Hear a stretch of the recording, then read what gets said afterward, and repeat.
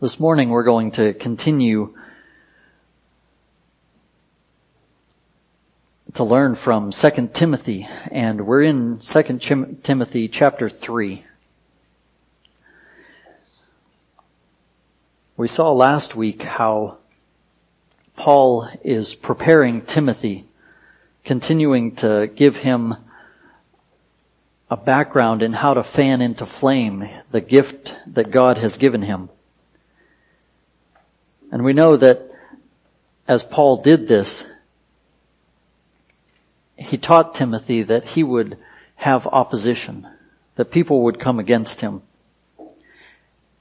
And Paul focuses him on the scriptures and on how to use them well, both from what he has already learned and what he is continuing to learn.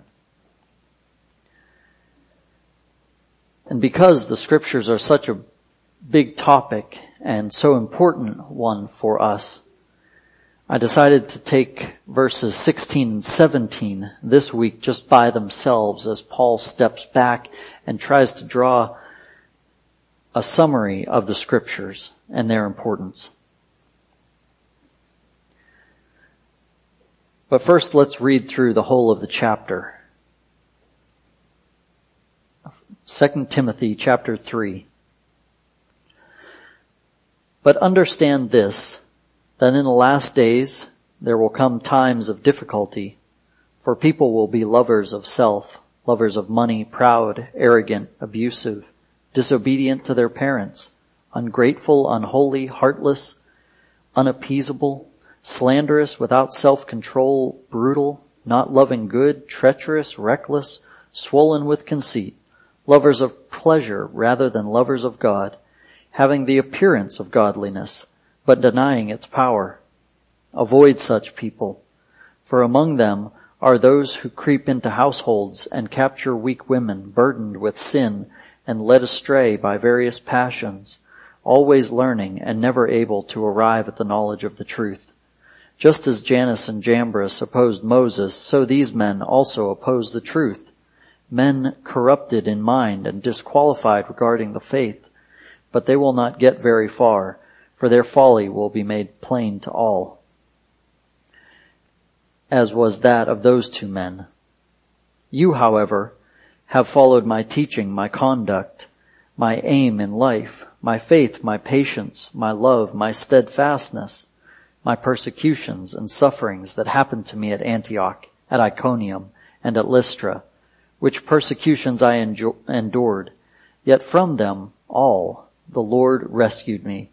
Indeed, all who desire to live a godly life in Christ Jesus will be persecuted, while evil people and impostors will go on from bad to worse, deceiving and being deceived.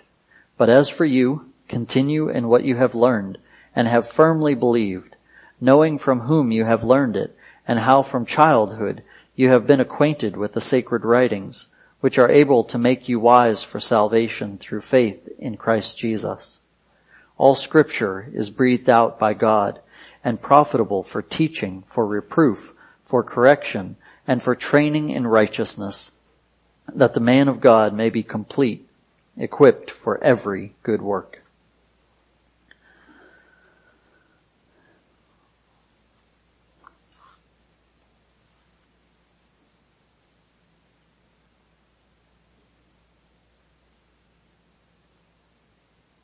We saw when Andy opened the service that he read from Joshua, and this is just one of many, many examples of how important the scriptures are when the Lord tells Joshua to understand and know the Word of God.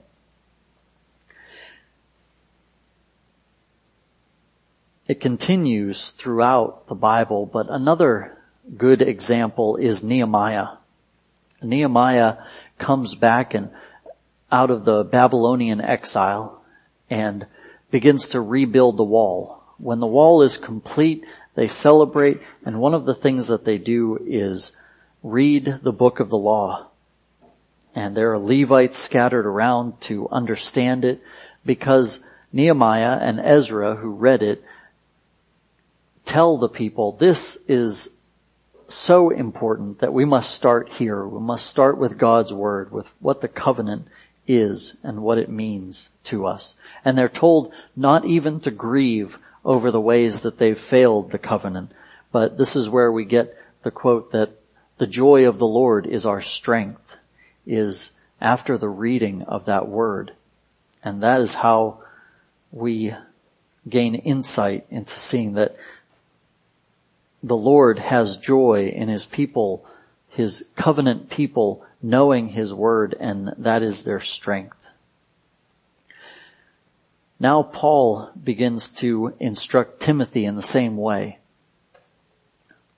or continues rather to instruct Timothy in the same way. As persecution comes, as difficulty, suffering, he directs him to continue on in pursuing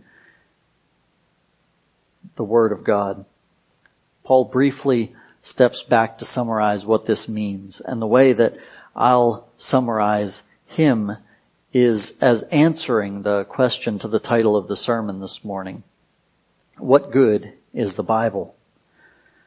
I'll do that with our big idea, which is God inspired the Bible to prepare us for every good work he expects from us. So one more time, that's God inspired the Bible to prepare us for every good work he expects from us.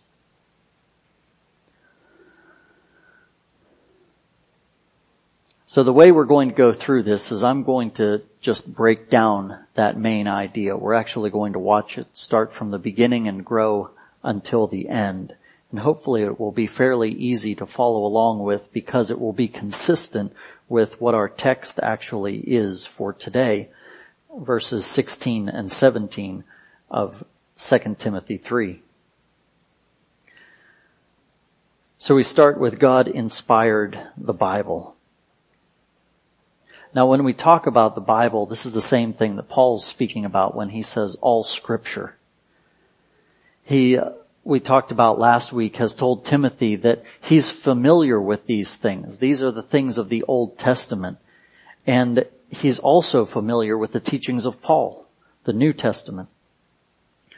And in both these areas, Timothy has been taught well. So we look at our own area of understanding and see whether we understand the Old and New Testaments. Now there's a great area that we could investigate called apologetics, where it means figuring out how the Bible is true, why the Bible is true, being able to give an answer if someone came to us and says, is the Bible really true? We could say, yes, these things are the way that we know the Bible is true. But we don't have enough time for that this morning. And that's normally done better person to person anyway, talking with someone and working those things out. But one thing I think we can quickly say about it is that Jesus thought very highly of the Bible. Just the way that Jesus thought about it and talked about it is present in the Gospels and tells us the way we should think about it. So he does things like talk about all the parts of the Old Testament. When he says that it's fulfilled in him, he talks about all the prophets and the Psalms being fulfilled in him. This would have been a common summary of the entire Old Testament. This is how he thought of the Old Testament, that it is true. And he mentioned it all as one block. And the Old Testament that he had at that time is the same one we have now. He did other things like saying that not one letter or stroke of a pen would pass away before it was all fulfilled. He also said that it could not be broken. He also looked for it as a way to combat the devil. When Satan came against him, he used it in battle. Jesus thought very highly of the Bible, and then turned to his disciples and said that the Holy Spirit would remind them of the things that he had done and he had said, as they would not have him around anymore, but write these letters that we have and know as the New Testament, write them to the people that would come after them.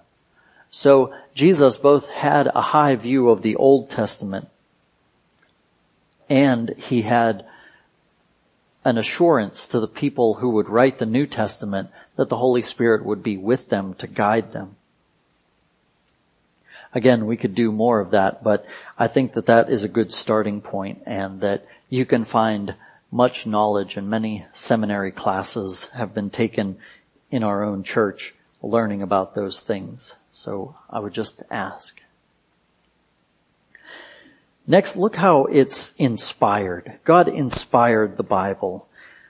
Our text says all Scripture is breathed out. Now, when we think about inspired, we think of how God invested himself, how he spoke through the people who actually wrote the Scriptures.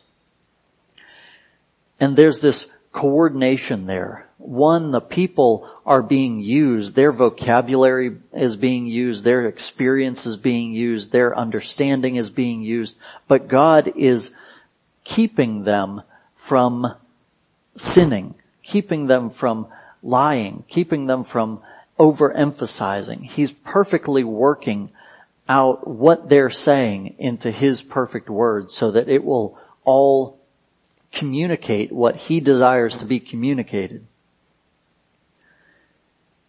Another interesting thing about this phrase is that all Scripture is breathed out, that it is inspired, but pay attention to that word is.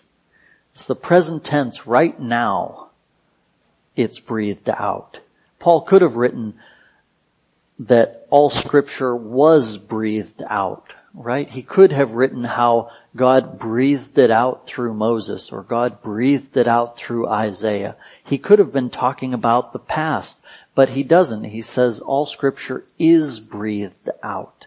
So it's breathed out right now. So as you hold it in your hands this week, and as you read it, you should take a moment to think on, what does it mean that this is breathed out to me? That it is right now even breathed out. Many of you won't be surprised that I have an illustration from The Hiding Place by Corrie ten Boom. It's a great book, and you should read it. But one of the things that she realizes is in the time where they're reading this to a group full of women who are in a concentration camp, who are being persecuted, who are living through some of the most horrible things that one group of people ever did to another. As they're doing this, they're seeing hope. They're seeing salvation flourish because of the reading of the Bible. And she says at one point that it began to be hard for her to believe that the words on the page were dry, that it was as if God had just written them and it was waiting for the ink on the page to dry. And I think that's a great picture of what God means here. All Scripture is breathed out. It's that newly penned. In another way, and a passage from the Bible that helps us explain this same thing is Hebrews 4:12, where the author to the Hebrews says that the word is living and active. That's the same point we're getting to here, that the word is living and active. When we open it, when we look at it, when we read it, we should view it like that. This is alive to us. The Holy Spirit is using this right now to change our lives. And then we can see how this is breathed out by God. And so we should expect more from it because it is breathed out by God. First of all, it has His authority. It is unlike any other book. It has the authority of God. And there's only one book inspired by Him. And this, carrying the authority of God, gives us a way to appeal to the Bible in hope, and hope of direction, hope of understanding, hope of a final person to go to and have a standard. So often today we search for meaning and for someone who actually comes down definitively and says this is right or this is wrong, or will tell you what is helpful and what is hurtful. But God has written in the Bible by His own authority these things. His understanding is also present in it, that we are not left with any substandard understanding, but that His perfect understanding is communicated in His Word so that we can use it and use it well. This should help us revere the Bible. His authority, the fact that it is from God, should help us revere the Bible.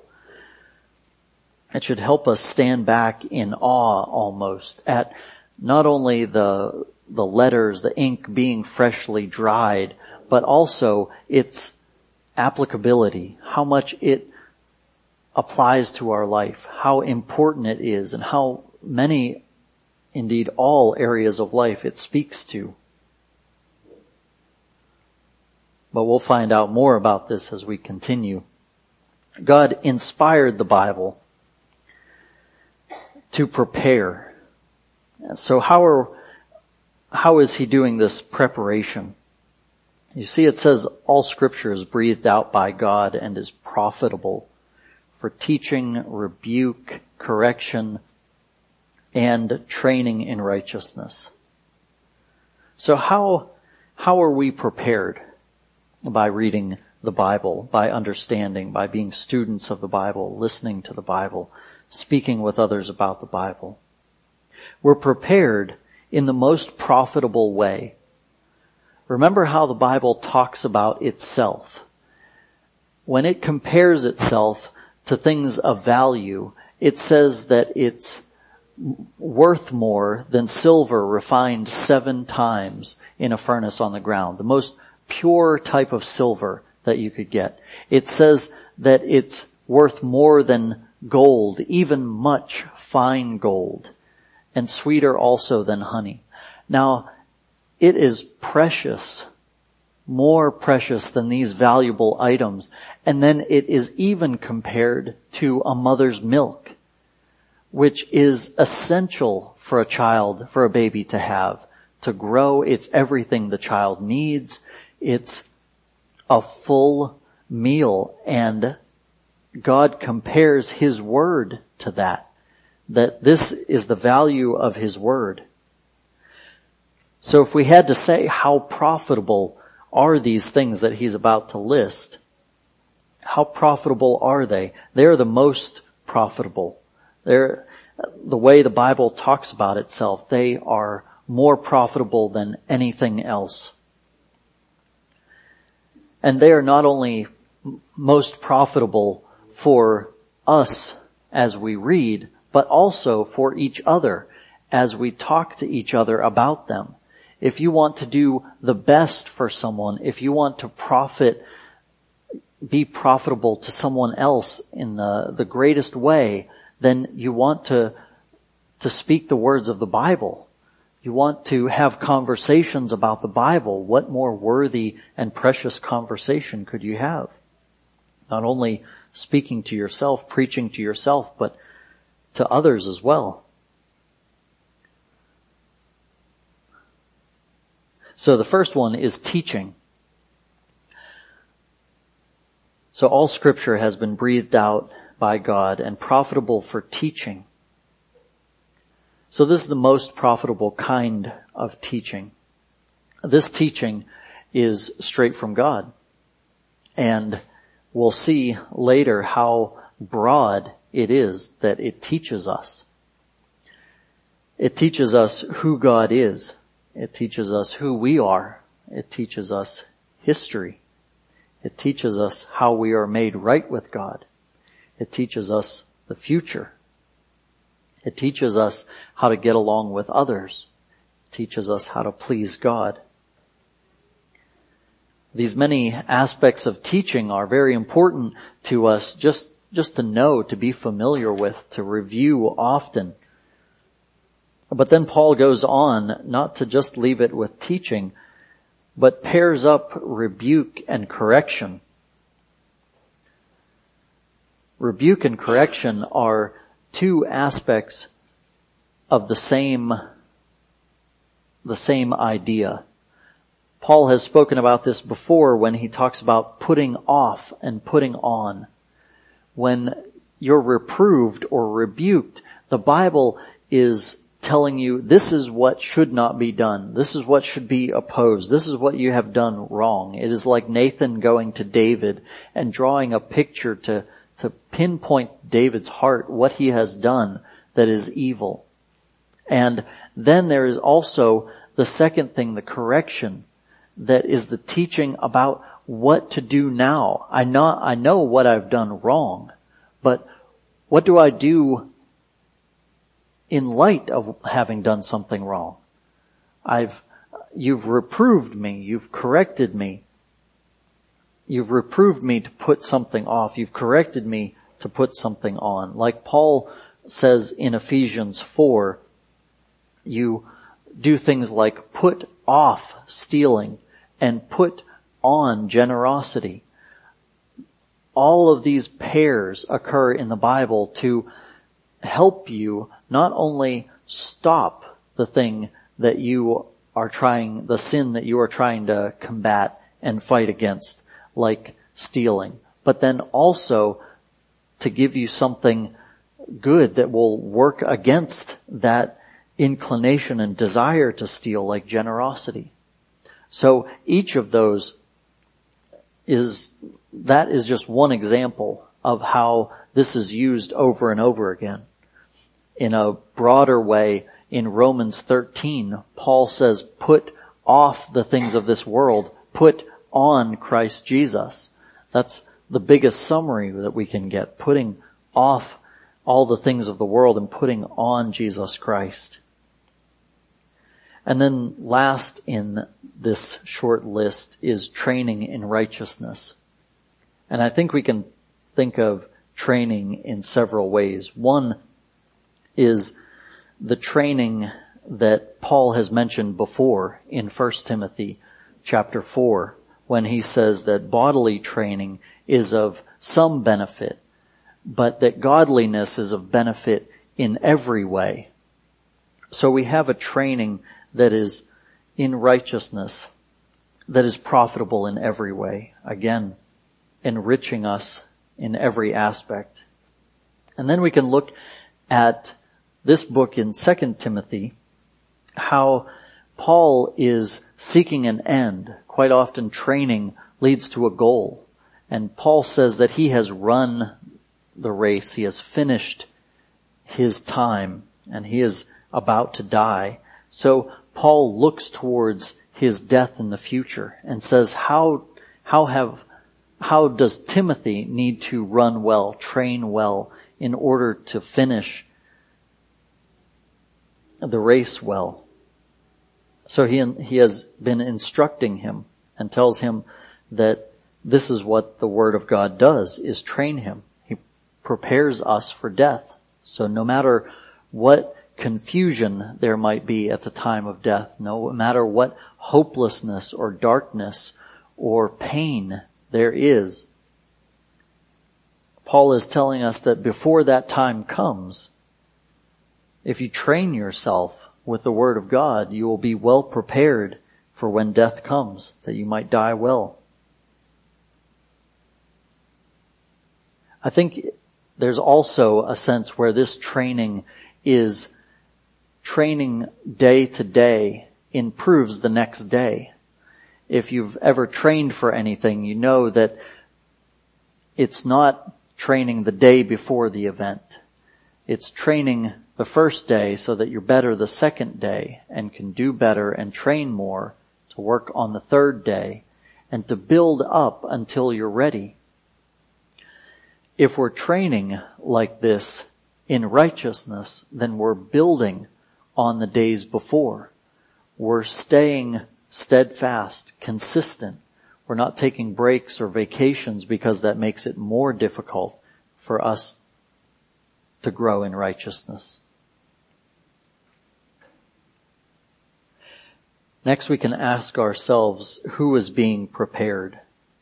We're at the point where God inspired the Bible to prepare us. So exactly who is being prepared, though, when Paul says that the man of God may be complete? The man of God is a term in the Old Testament that's used of prophets, of priests, of those teaching the people of God how to be the people of God and what it means to be the people of God. So in one way, Paul is speaking to Timothy as a pastor. And so we have to take that in one level of this. This is a letter from an apostle to a pastor telling us what that pastor is supposed to be doing. The man of God, this is written, the Bible is written that that man of God may be complete, equipped for every good work. But at that point, both the pastor and the Bible have the same goal: to prepare every believer. So, yes, this is written to Timothy to equip him for every good work, but he's equipped for every good work, and as we'll find out next week, some of those main works are preparing the people with the teaching of the Bible. So God has inspired the Bible for our teachers and for us. And then God inspired the Bible for a purpose. We see this is not the only purpose, but this is the second purpose. Last week in verse 15, we saw how the first purpose is that the sacred writings are able to make you wise for salvation through faith in Jesus Christ. This is the first purpose, is that the Bible is able to both convict you of sin and show you the way of salvation through Jesus Christ and faith in Him alone. But then in verse 17, we see how we are made complete, equipped for every good work. And this is the purpose. It is much like what Paul wrote in Ephesians 2:10. For we are His workmanship, created in Christ Jesus for good works, which God prepared beforehand that we should walk in them. So these works God has set out that we might do them, and He has given us all we need to do them. He has given us His Word, He has given us the Holy Spirit, He has given us faith and repentance, that we might continue on to do those good works, to be fully equipped, fully prepared.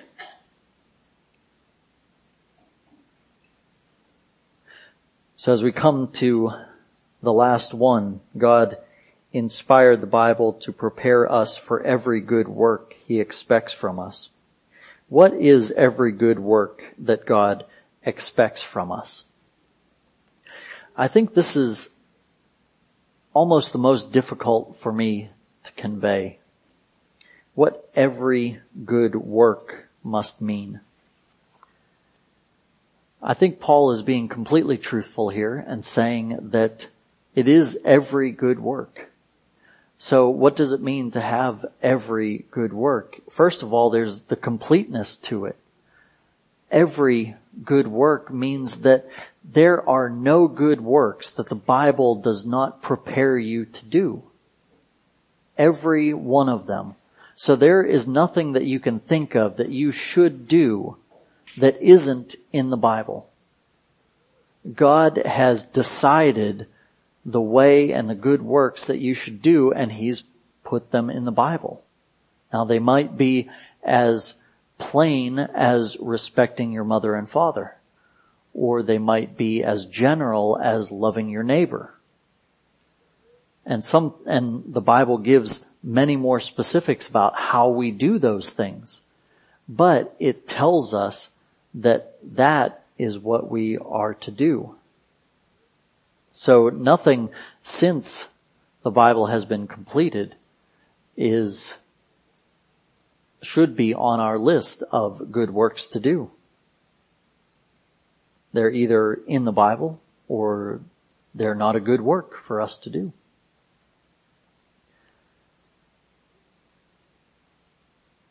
There are no good works that have been created or discovered, invented, manufactured that you should do. Now this also tells us that if it is every good work, then the Bible's complete. That it is done. That there was nothing that the Quran or Joseph Smith or Desiring God came up with that is authored to help you. There's nothing on TV that is going to be able to go beyond what's in the Bible in front of you.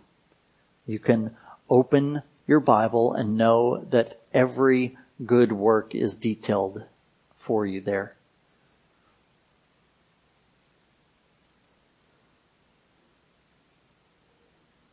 So in conclusion, I want to draw some generally practical applications to what we've been talking about. I think, as we've said it many times up here, is there should be a priority to reading your Bible. That we should read our Bibles and expect to hear from God. Expect that the fact that it is breathed out is going to work in us and through us. That present tense means something. But then, practically, what if you don't like to read? I've heard people tell me this, that they would read the Bible, but they don't like to read, whether it is because of their history, how comfortable they are with reading, how much effort it takes, how much more other people seem to get out of their reading and they do not. Well, that shouldn't stop you. I would still encourage you to read your Bible. But some helpful things to also do might be to memorize it. Sometimes we just need to think about it more. And there's no mandate in God's Word on how often you have to read the whole Bible. Right? There's not a pace that you have to keep up. If you memorize a few parts of the Bible and know them well, that is better than going through the whole thing quickly and not being able to remember or reflect on it. So memorizing the Bible. How about reading the Bible with someone that you love? Whether that be in your marriage or just the love we have for each other in the church. Read with each other. Help each other just read the Bible. Or an audio Bible. There are audio Bibles out there now that you can download for free, that you can pay less than some Bibles, about $50 or so for an audio Bible, and listen to it and gain exposure to the Bible, at least by hearing it over and over again. Another practical question I've heard is, what version should I read? And this I'm not going to solve up here, except to say that things like the New World Translation you should not read. Probably not the Message, but it could have its place. Any of these versions I would be comfortable with, and you can talk more with others to get more insight. But at a bookstore, you can open them and compare them.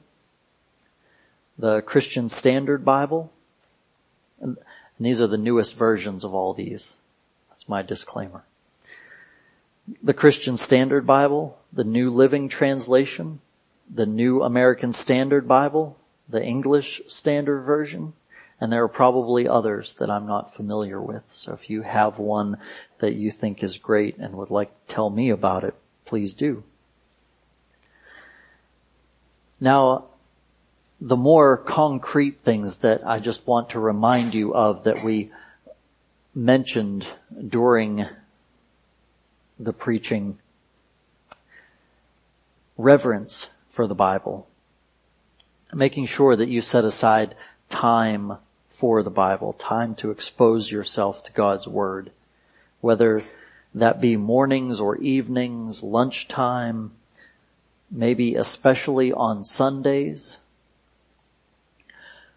Another is looking to the Bible as the only source of authority. Is before you go out and try to figure out what should I do in my next decision, think about, what does the Bible say about it? If the Bible is enough for me to figure out every good work, then how should I decide this based on what the Bible says? And now this takes practice, especially with the weightiness of some of the decisions that we have to make. But we can make them as part of a larger community. Talk about them with your family. Talk about them with your church family. Try to figure out, how does God detail every good work, and how does that apply to this decision I'm making? How about the practical step of memorizing the books of the Bible? I have not gotten my kids to do this yet. I hope there's time. But I think it's very practical, just in the sense of knowing which books of the Bible are books of the Bible, what order they are, so that you can access them and read them, turn to them, and follow your cross references or someone's sermon or someone's teaching.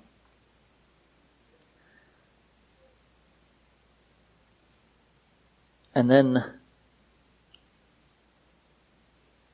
another might be, the next time you read your Bible, just to spend those few moments considering that the part you're reading is breathed out by God. That God says that all Scripture is breathed out, and that even in the moment of your reading, it is breathed out. God inspired the Bible to prepare us for every good work He expects from us. The Bible gives all that the believer needs to know and to understand. And by the power of the Holy Spirit, we are taught those things, and our hearts are changed, and our lives given direction, that we might please and glorify God.